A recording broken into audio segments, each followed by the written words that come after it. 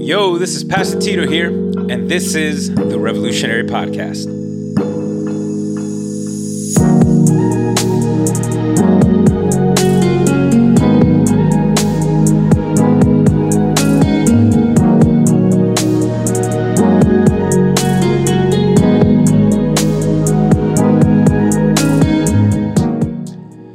Welcome if you are joining and logging on, watching for the first time. My name is again Pastor Tito, and we are doing, at least I am doing, a study on the book of Acts throughout all of 2022.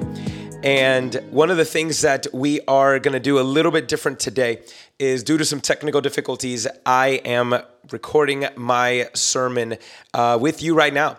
And so it was an amazing experience to be able to go through and see such, again, beauty and wonder in God's word as we just comb through it and slow down. And before we actually dive right in, I want to do a little trivia challenge with you. I want you to think right now, how would you answer this question? If there was $1 million on the line, all right, how would you answer this question? What is the longest narrative? What is the longest, most detailed story in the New Testament? I'll wait. Think about it. The longest narrative in the New Testament. If you said Jesus, good, but you got to be a little more specific than that. I'll just help you right now, okay? So this is important. The longest narrative in the New Testament is the death and resurrection of Jesus. Both Matthew, Mark, I say both, all four, Matthew, Mark, Luke, and John, all contain the death and resurrection of Jesus. And regardless of how fast and things move, they all slow down and provide a lot of details when it comes to that part of the story. Why? Well, because that is the most important part in human history. What has happened? Jesus dying on the cross for us and conquering sin and death once and for all, proving that he is not just a good man, a good teacher, but God himself when he rose from the dead. That is the most important story, the most important event in human history. Now, what's the second longest story in the entire New Testament? And if you say Jesus again, well, you're kind of right, because Jesus is in the story, but it's not necessarily about him. The second longest story and narrative in the New Testament is the spiritual death and spiritual resurrection of a man named Saul. Saul of Tarsus, who many of us affectionately know as the Apostle Paul.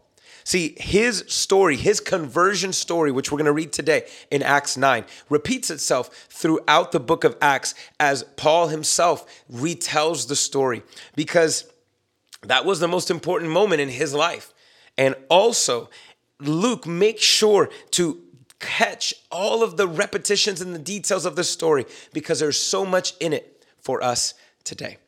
And we're going to look at it right now as we are going to observe not only just what happened to Saul, but what happens to us when we are confronted with a kindness that kills, that comes from Christ.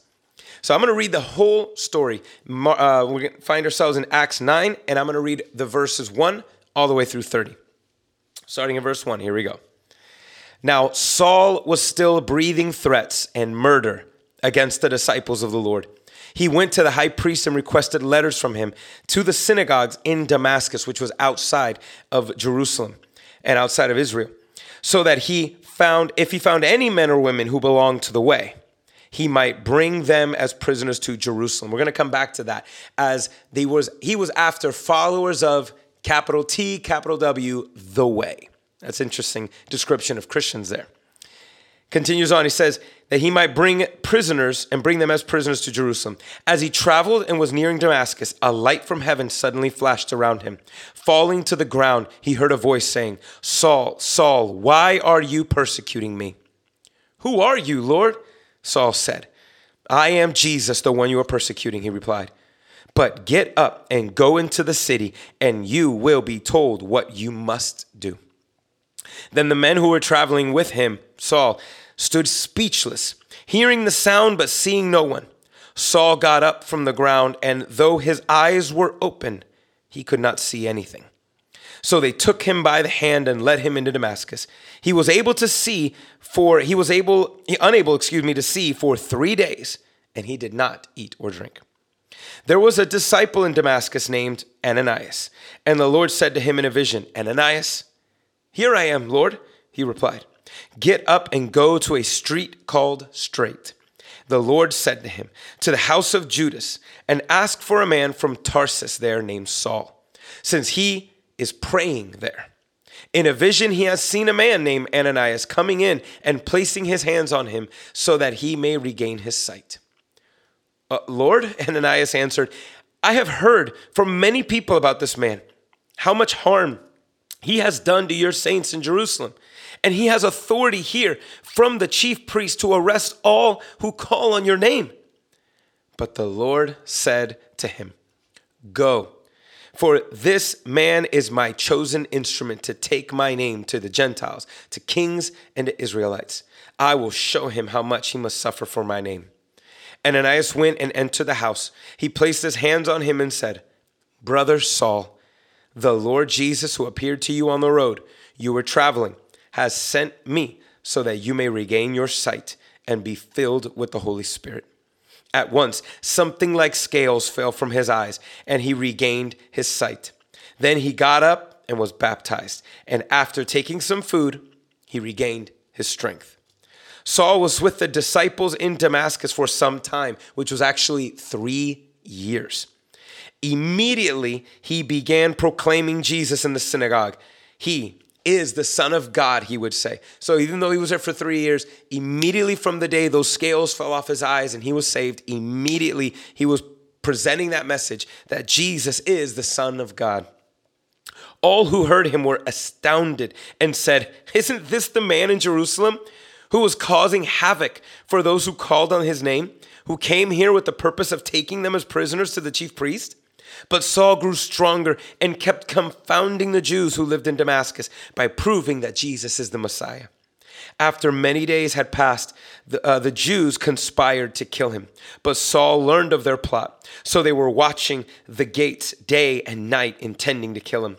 But the disciples, Saul's disciples, they took him by night, lowered him in a large basket through an opening wall. They saved his life. When he arrived in Jerusalem, he tried to join the disciples, but they were all afraid of him, since they did not believe he was a disciple.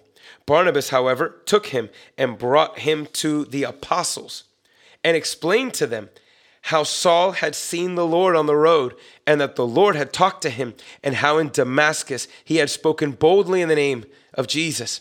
See, Saul was coming and going with them in Jerusalem, speaking boldly in the name of the Lord.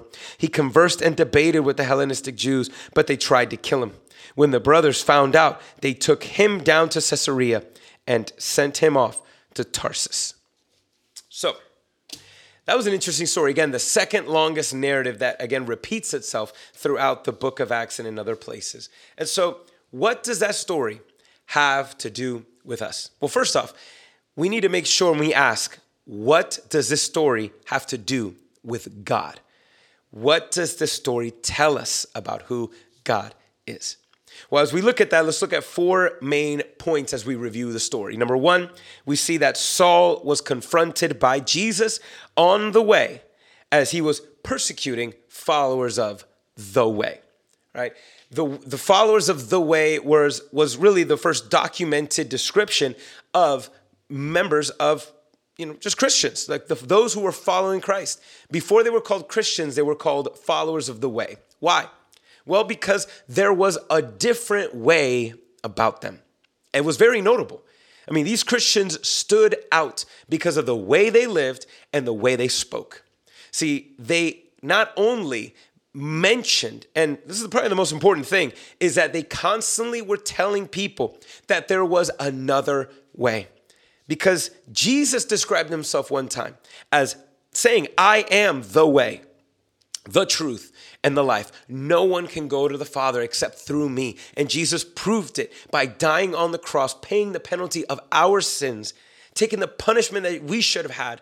And he took it on the cross, rose from the dead 3 days later, fulfilling every rule, every regulation, appeasing the wrath of God so that we can experience the love of God for all eternity. See, Jesus says, I am the way. I am the truth. I am the life. And so the members of the way kept on telling everybody that there is another way. Well, there's actually only one way to be saved, and his name is Jesus. But they not only had a way of speaking, they had a way of living. See, as the love of God transformed the lives of these disciples, it transformed their love and the way they lived. And so they had a different means, a way about them, a way of loving that was different than most, a way of serving, a way of viewing the world, a way of viewing life, a way of viewing death that was marked by the scriptures and the Holy Spirit and the love of God. So this is who they were, and it should cause us, any Christian, to pause and reflect. In what way do I speak of Jesus? And is there a different way about me in the way I live? Am I fitting in or am I standing out? See, the believers back then, they were unafraid, unashamed to stand out and to draw attention not to themselves, but to draw attention to Christ. And that should be the same for us. And so here Saul is confronted by Jesus on the way as he is persecuting followers of the way. And while Jesus shows up, Paul, or in this case Saul, is confronted with an amazing reality. He is going the wrong way. He is going the wrong way. He thought he was on the right path, doing the right thing, only to realize when here is this Jesus that he thought was a charlatan. He thought it was a fake. He thought these Christians were nuts, were crazy, converting and twisting the scriptures that he loved, which was the Old Testament, which was the Jewish scriptures. He thought he was doing the right thing, and he came to realize, I'm the one that's wrong. I'm going the wrong way. And I don't know if that's ever happened to you. Have you ever been driving and found yourself going the wrong way of traffic? It's happened to me a couple times, especially that was in downtown Tampa. It happened to me as I was driving, and there's a lot of one-way lanes there. And I wasn't paying attention because some lanes, they're two ways and some are one. You really got to pay attention. And I wasn't. And I made a left when I should have made a right. And then I see all of these headlights going my way. And that's when I realized I'm going the wrong way. But thank God I was far away from them. I was able to do a 3-point turn really quick and turn it around, and off I went. But the thing is, I realized I was going the wrong way, and I had to make a choice. Keep going and deal with whatever the consequences that's going to happen next, or turn around. And that's what happened to Saul in that moment. See, when he realized he was going the wrong way, what happened? He got knocked off his horse. He got knocked off his horse and fell down. So there's a term that's called being knocked off your high horse, or sometimes it's said, look, you need to get down from your high horse, which is a description of you need to be humble, because horses were always a symbol of pride and strength.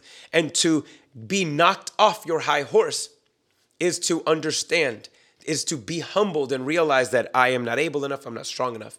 It's a decision to not rely on oneself and be prideful.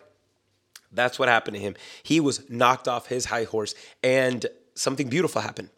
See, here's the thing about humility, guys, is that humility is actually very essential to intimacy. Okay? Humility is key to intimacy. There's no way that you can grow in a loving relationship, a romantic one, if there's no humility. That's what intimacy is. Intimacy requires humility. It requires you to be vulnerable with another person, with a friend, with a romantic relationship. Same applies with God. Because while Saul is on his butt, what does he say? Who are you? He asks the question. And how does Jesus reply back? I am Jesus. He reveals himself to Paul. Why? Because he was humbled. And again, humility is key to intimacy. And the more, guys, we reject pride and we humble ourselves before the Lord, we will walk in a greater intimacy and knowledge of Christ. Remember, God rejects the proud but exalts the humble. And he brings them up, not so we can have bigger and better and happier things. No, we are exalted to the point that we can see him, know him, and grow closer to him. So what happened to Saul is what happened to us. when we choose to get off our high horse and look to Christ. So after he was confronted on the way, Saul was blinded, okay, by his pride and his ignorance. Again, I mentioned that he just came to realize, I'm the one that's wrong. He was claiming that the Christians were wrong. That's what he was saying. They're the ones that are wrong. I'm the one that's right. And then at that one moment, everything changed when he must have heard those words, I am Jesus, the one you are persecuting. That must have been like a lightning bolt to his chest. I'm the one in the wrong. I'm wrong. And see, he didn't see it because of his pride and his ignorance. See, Saul was a rising star in the Jewish community at that time. I mean, he was a genius. He was a brain, and he just had access that most people didn't have. And he learned because he was smart. He thought he had it all figured out. He thought he knew. I'm serving the Lord. I'm doing this, persecuting these people, helping and aiding and abetting the murder of Stephen, arresting innocent people. He thought he was doing what was right. And there's a part of him that must have just gone numb because he knew that the very leaders and that they were literally breaking the law in order to preserve the law. They were breaking the law of God in the way that they were treating these Christians in order to preserve their interpretation of the law. He had these spiritual scales that were blinding him, right? In the story, you saw that these scales fell off, and these weren't real scales, so he didn't have things like that on him. They were spiritual in nature. And when I think of scales, we can tend to think of a couple things, maybe like fish or reptiles, maybe snakes. See, there was a demonic lie that had been blinding Saul his whole life. See, that's how you and I are born. We are born blinded because of sin. That's what we are, blinded because of sin. And it is only the love of God and the light of the gospel that can remove those things. We all have these blinders on. To kind of use another horse analogy from getting off your high horse, have you ever seen horses with blinders on? Right? These things that go on either side of their face. And the reason why horses have blinders is so that they can look forward only, because horses are easily spooked. They're easily distracted. And so the blinders are there to help them to focus, to stay on track and to keep going. See, the enemy, all right, only wants you to see just enough truth to keep you going straight, on the road away from God. He doesn't want you to notice and see the fullness of the truth of God. He only wants you to have a narrow-minded view of the truth. Just enough that you think you know enough, but you don't. So that you can stay focused away from him. So I'm here to tell you, listen, there is so much more. We can't be afraid of all of and embracing the truth that is there. But we have to be careful because that's what sin does. Sin creates blinders on. And even as believers, when we leave sin unchecked in our lives, that's now pride. Remember, humility is key to intimacy. But when we allow sin to go unchecked and unrepented of, or we take the grace of God too liberally, and we can do whatever we want because we can ask God for forgiveness. When we do that, we create these blinders that keep us and distracts us from truly growing and knowing. And guys, I want you to know, we need to be careful because we all have blind spots to begin with, okay? We all have blind spots. This is why it is so important to know the truth of God so that the Holy Spirit can guide us and lead us to view those blind spots ourselves. But also, this is why we need the people of God in our lives. People that love you and people that you can trust, that can recognize and help you to see blind spots when you don't see them. I'm grateful for my wife. She is one that has my back, and we are there to help each other, to catch each other's blind spots. I'm grateful for the friends that I have, the family that I have, because they help me to see what I can't see because of either my pride or my ignorance. So it's important. We all need that. And so after Saul was blinded, he was amazed at the horror of his sin and the beauty of Christ. Now, you saw that, and we talked about it in the story where he was blinded for 3 days. And he didn't eat or drink for 3 days. Though his eyes were open, he could not see. Now, he couldn't see in the physical realm, but I do believe that he was able to see in the spiritual realm. He was able to see and spend 3 days mulling over his sin. He realized, I am the one that's wrong. When he heard the words, I am Jesus, he said, wait a minute. If Jesus is alive, speaking to me today, showing himself to me, that means he did raise from the dead. And if he rose from the dead, then everything that was happening in Pentecost was the falling of the Holy Spirit. And if the Holy Spirit fell, that means the Messiah came. That means Jesus was the Messiah. Oh no, what have I done? See, he came to this realization that the very God he thought he was serving, he was persecuting. And the word persecuted that Jesus said is like this word goading. I mean, it is literally to jab, to strike, to stab. I mean, it is physical harm. And look at that, how Jesus identifies so well and so much with his own people as Paul was breathing violence and murder, mistreating them, beating, abusing, murdering the Christians. Jesus said, it hurt me like if you were doing it to me. You weren't just doing it to people, you were doing it to me. Saul must have been disgusted with himself. What have I done? What have I become? And he spent those 3 days not eating in remorse, repenting of his sin. Notice that Jesus said to Ananias, Saul is there praying. And we don't know what exactly he said, but we're pretty confident in what he was praying about. Pretty sure he was praying for mercy, for grace. He could not imagine, oh my gosh, what have I done? But at the same time, I guarantee you must have been thinking and mulling over something else. Not only the horror of his sin, but also the beauty of Christ. Because for God, and he knows this God, he knows the God of the Old Testament, and the God of the Old Testament is loving, but just. And here is that God revealing himself.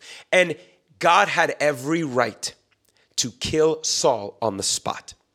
I was like, Saul, for your crimes and your pride and your arrogance, I condemn you to death. And he could have done it at that very moment, and Jesus would have been justified, protecting his own people because of what Saul was doing. I mean, he was a madman.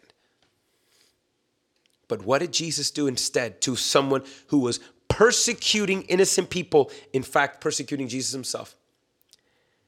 He said, get up and go to the city. I got something for you. He must have stood there and wondered for 3 days, how am I still alive?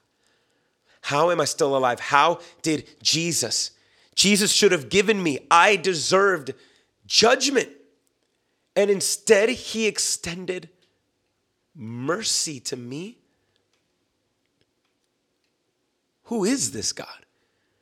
Who is this Jesus that he would love me in this way? And so how could he love me knowing the kind of sinner that I was and what I was doing? How could he love me? No wonder Saul or Paul later on, if you're not confused about Saul and Paul, Saul was his Jewish name, Paul was his Roman name, and there was an interchange there, and at some point it just stays stuck Paul. But listen to that. No wonder Paul writes in Ephesians and in Romans and in so many other places, he says, isn't it the kindness of Jesus that leads us to repentance? See, what caused Saul to repent and to turn to Christ? It was the kindness that was extended to him. Now, here in America and around the world, if you assault someone, those are some heavy charges. If you assault somebody, it's not minor penalties and fines.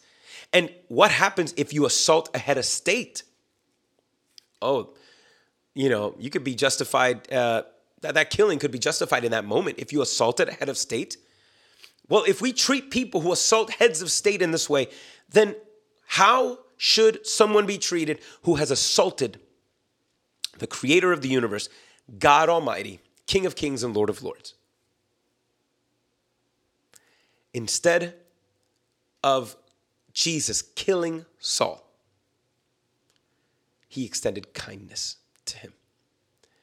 And guys, that is something that you and I need to remember as well. Those of us who have believed in Jesus, we didn't believe because we were scared. We didn't believe because, oh my gosh, this Jesus, if I'm so, yeah, whatever you want, forgive me, I'm sorry. And there's those who have truly believed in Jesus didn't just do it because they were just trying to get out of hell only. They didn't just do it because they were just terrified of Jesus. I'll do whatever you want, I'll do whatever you say. No. Those who believe in Jesus did it because they were so overwhelmed by his kindness and love towards sinners like us.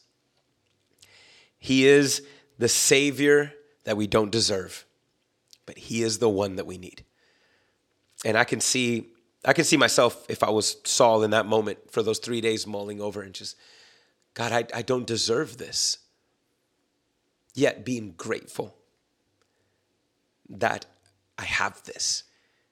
I don't deserve Jesus, but I'm grateful that I have him. In fact, knowing I don't deserve him makes me that much more grateful that I do have him and that he does love me. So after being amazed at the horrors of his sin, Saul was converted because of the love of Jesus and the love of Jesus through Christians.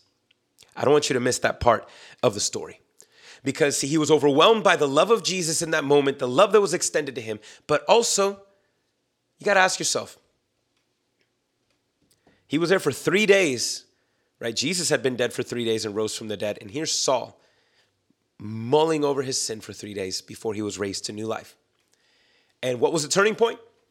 When a disciple named Ananias showed up. A disciple named Ananias was just a regular guy. I mean, this wasn't an apostle. This wasn't this super dude with signs and wonders. This was just a regular disciple. Somebody that Saul was there to kill. Or there to arrest and bring back to Jerusalem to try him unfairly. Now, for whatever reason, Ananias didn't go running. He stayed there knowing that Saul was on his way to do that. And we can see rightfully so why he was hesitant at first. Jesus, do you, Holy Spirit, do you really want me to go pray for that guy? I know what he's done. Now, he wasn't aware of what Jesus had done on the road. And that's why he says, oh, Ananias, don't worry. Something has happened to him. He's praying. Something is different. I need you to go pray for him so that he can receive new life and regain his sight. Not just so that he cannot be blind anymore physically, but so that he can no longer be blind spiritually and receive salvation in Jesus' name. And so Ananias goes, and Ananias addressed Saul with the most beautiful greeting. Now, to Saul, Ananias was an enemy. And Ananias knew it. He says, apparently you call me an enemy. You view me and have treated people like me as enemies. But he goes, and how does he address Saul? He looks at him, he opens the door, walks in and says, Brother Saul. Look at that. He didn't call him an enemy. It was like, oh, look, I'm an enemy, so okay, you're my enemy. No, he says, you're my brother. You may call me and think I may be your enemy, but you are not mine. You're my brother. That phrase was just so full of love. And it just must have, again, been another shock into the system of Saul to hear a Christian. He must have known everything that Saul had done. And when he goes, Brother Saul, the forgiveness and the grace that was in that phrase. Jesus has sent me to you. He prays and immediately saved, right? He was saved immediately at that moment by the love of Jesus and the love of a Christian. Now, there's amazing studies that show that that's what God does. It's amazing to see how people get saved. And when you hear someone who's been radically saved, they'll always point you to two things. Number one, them hearing about the gospel, them hearing about the love of God, them hearing about the truth that Jesus died on the cross for our sins. Number one.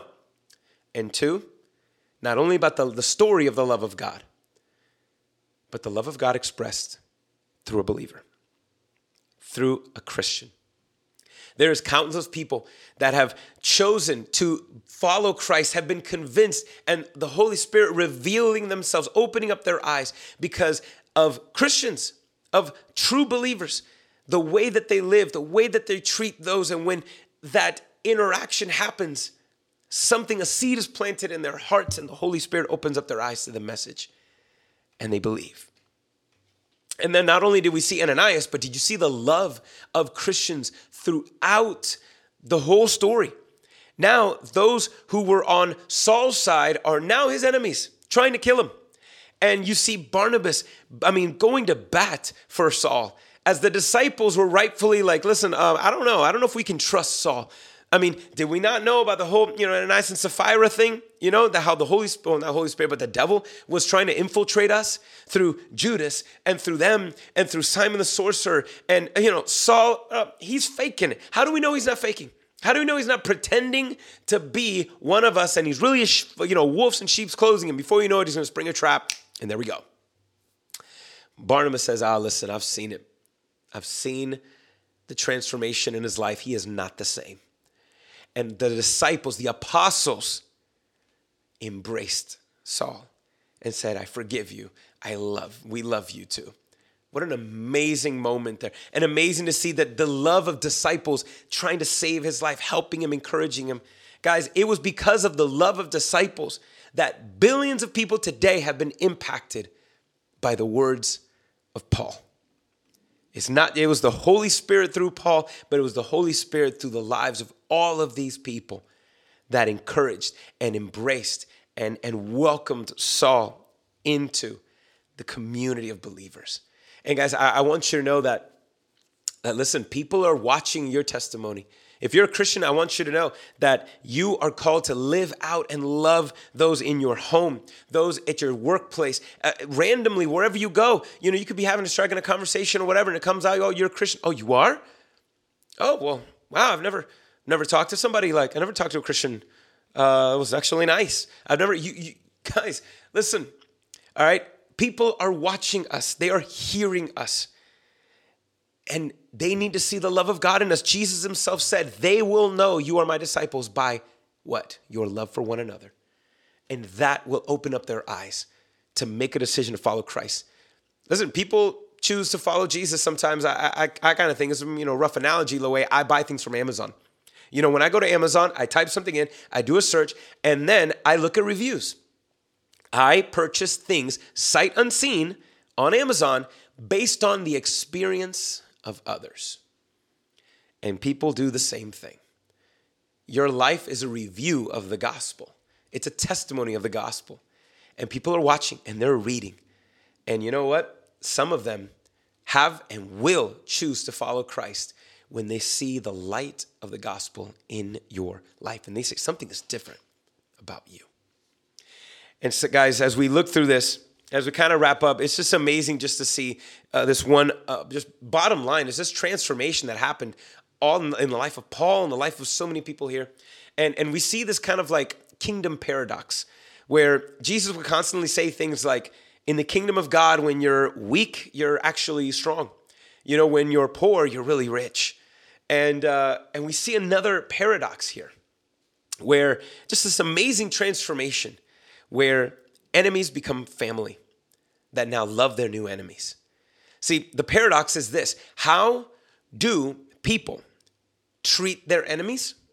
We treat their enemies cruelly, right? We treat enemies cruelly on the battlefield. We treat them cruelly. But in the kingdom of God, we treat our enemies how? Kindly. Not cruelly, but kindly. See, here we see, again, enemies have become family. Saul, who was an enemy and calling all these believers enemies, now have been embraced, and he's a member of the family of God. And now his old family, his old friends are now his new enemies. But how is now Saul treating enemies? Before, he was treating his enemies cruelly. He was treating Christians cruelly. But now, because of the love of God, how is he treating his new enemies? Kindly. Loving them, encouraging them, pointing them to Christ.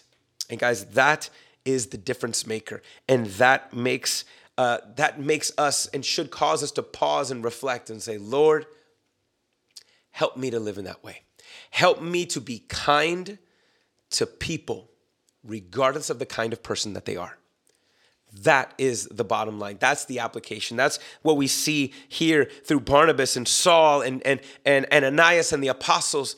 Listen, we are called to be kind towards people, regardless of the kind of person that they are. Why? Because that's what Jesus did for us.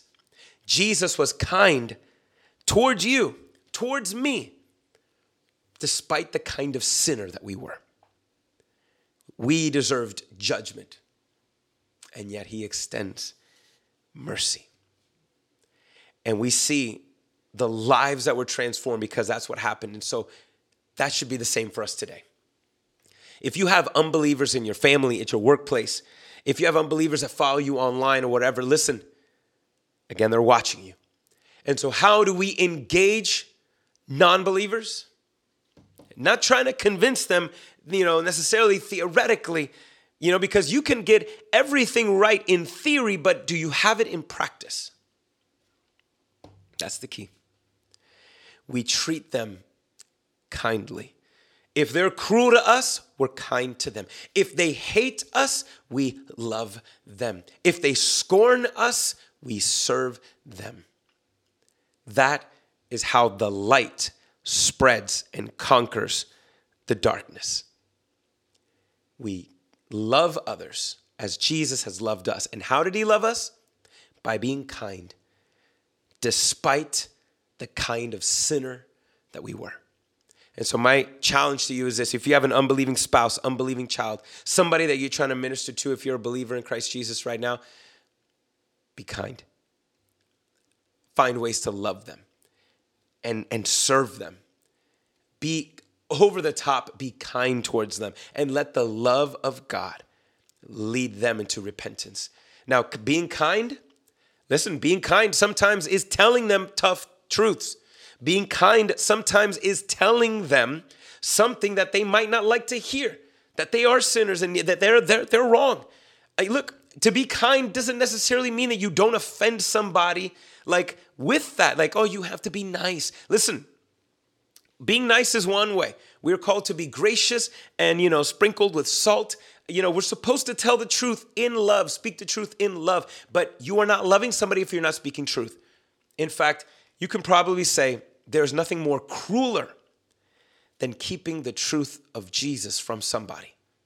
Just because you don't want to offend them or lose their friendship, I'm sorry. Sometimes that's what's going to happen. But that's how you plant a seed that somebody else may water. Or you don't even know how many seeds have already been planted in that person's life. And another act of kindness, another repetition of the truth of God could water that and could lead to that moment when their eyes are opened. You never know. And so I want to challenge you to do that.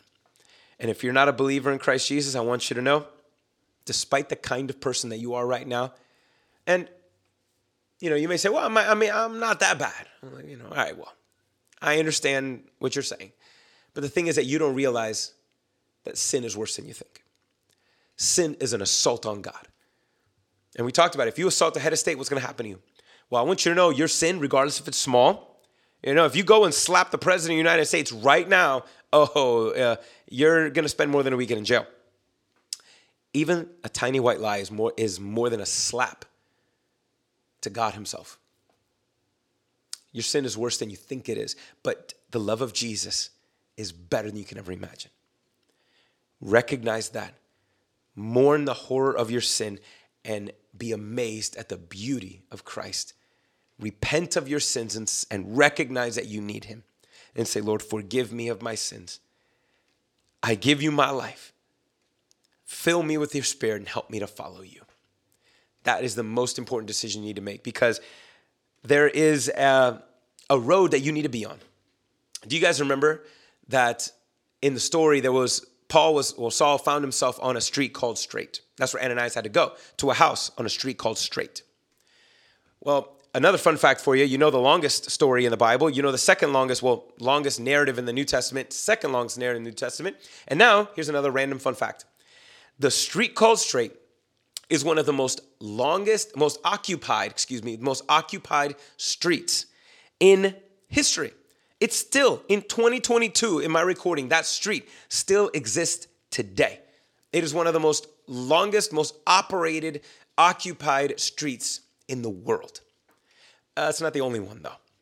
There's another ancient street that still exists today, and it's called the Way. It's called Jesus. Jesus is the only way that leads straight into the Father's arms. The only way that leads straight to salvation, it's Jesus. That's it. And when you follow the way by believing in Christ and applying the truth of God, cherishing both God's word, God's people, following his spirit, when you do those, he straightens you out along the way. You won't be perfect, but he is straightening you out when you do. And if you are finding yourself right now, if you find yourself on the wrong way, not going in that way, I challenge you to do the same thing that Saul did. Get off your high horse and recognize that there is no one and none other than Jesus, that he is the Son of God, and that he can forgive you of your sins, and in him, there is life and life eternal. And if you've believed that, well, I want to encourage you one last time. As you follow the way, I want you to know that you won't get everything right along the way. There'll be moments when you get things wrong along the way, but when you do, remember the words of Paul when he realized there is no condemnation in Christ. There's no condemnation in those that are in Christ Jesus. That even as God is straightening us out, as he's straightening us out, and you realize that there's more wrong that needs to be done, listen, don't mull over it. Don't stay there. Don't sink. Surrender it to Christ. Keep your eyes on him. If you trip and fall, get up and look to Christ. If you see that there is more under the surface than there ever was, give it to him. Run to him and praise his name, knowing that he is enough, that your sins are forgiven, and that there is nothing that will ever separate you from the love of God. This is the kind of Savior that invites us to follow him and to walk on the way. As we wrap up, I just want to encourage you with those things. All right? There is a way, a new way. And in fact, it's the only way. And his name is Jesus. Trust in him, follow him, put him at the center. And you're going to see the kindness of God conform and transform your life more and more. Because as he is changing your life, you know what's going to happen? He's changing other people's lives. And as he changes other people's lives, you know what God is doing? He's making history.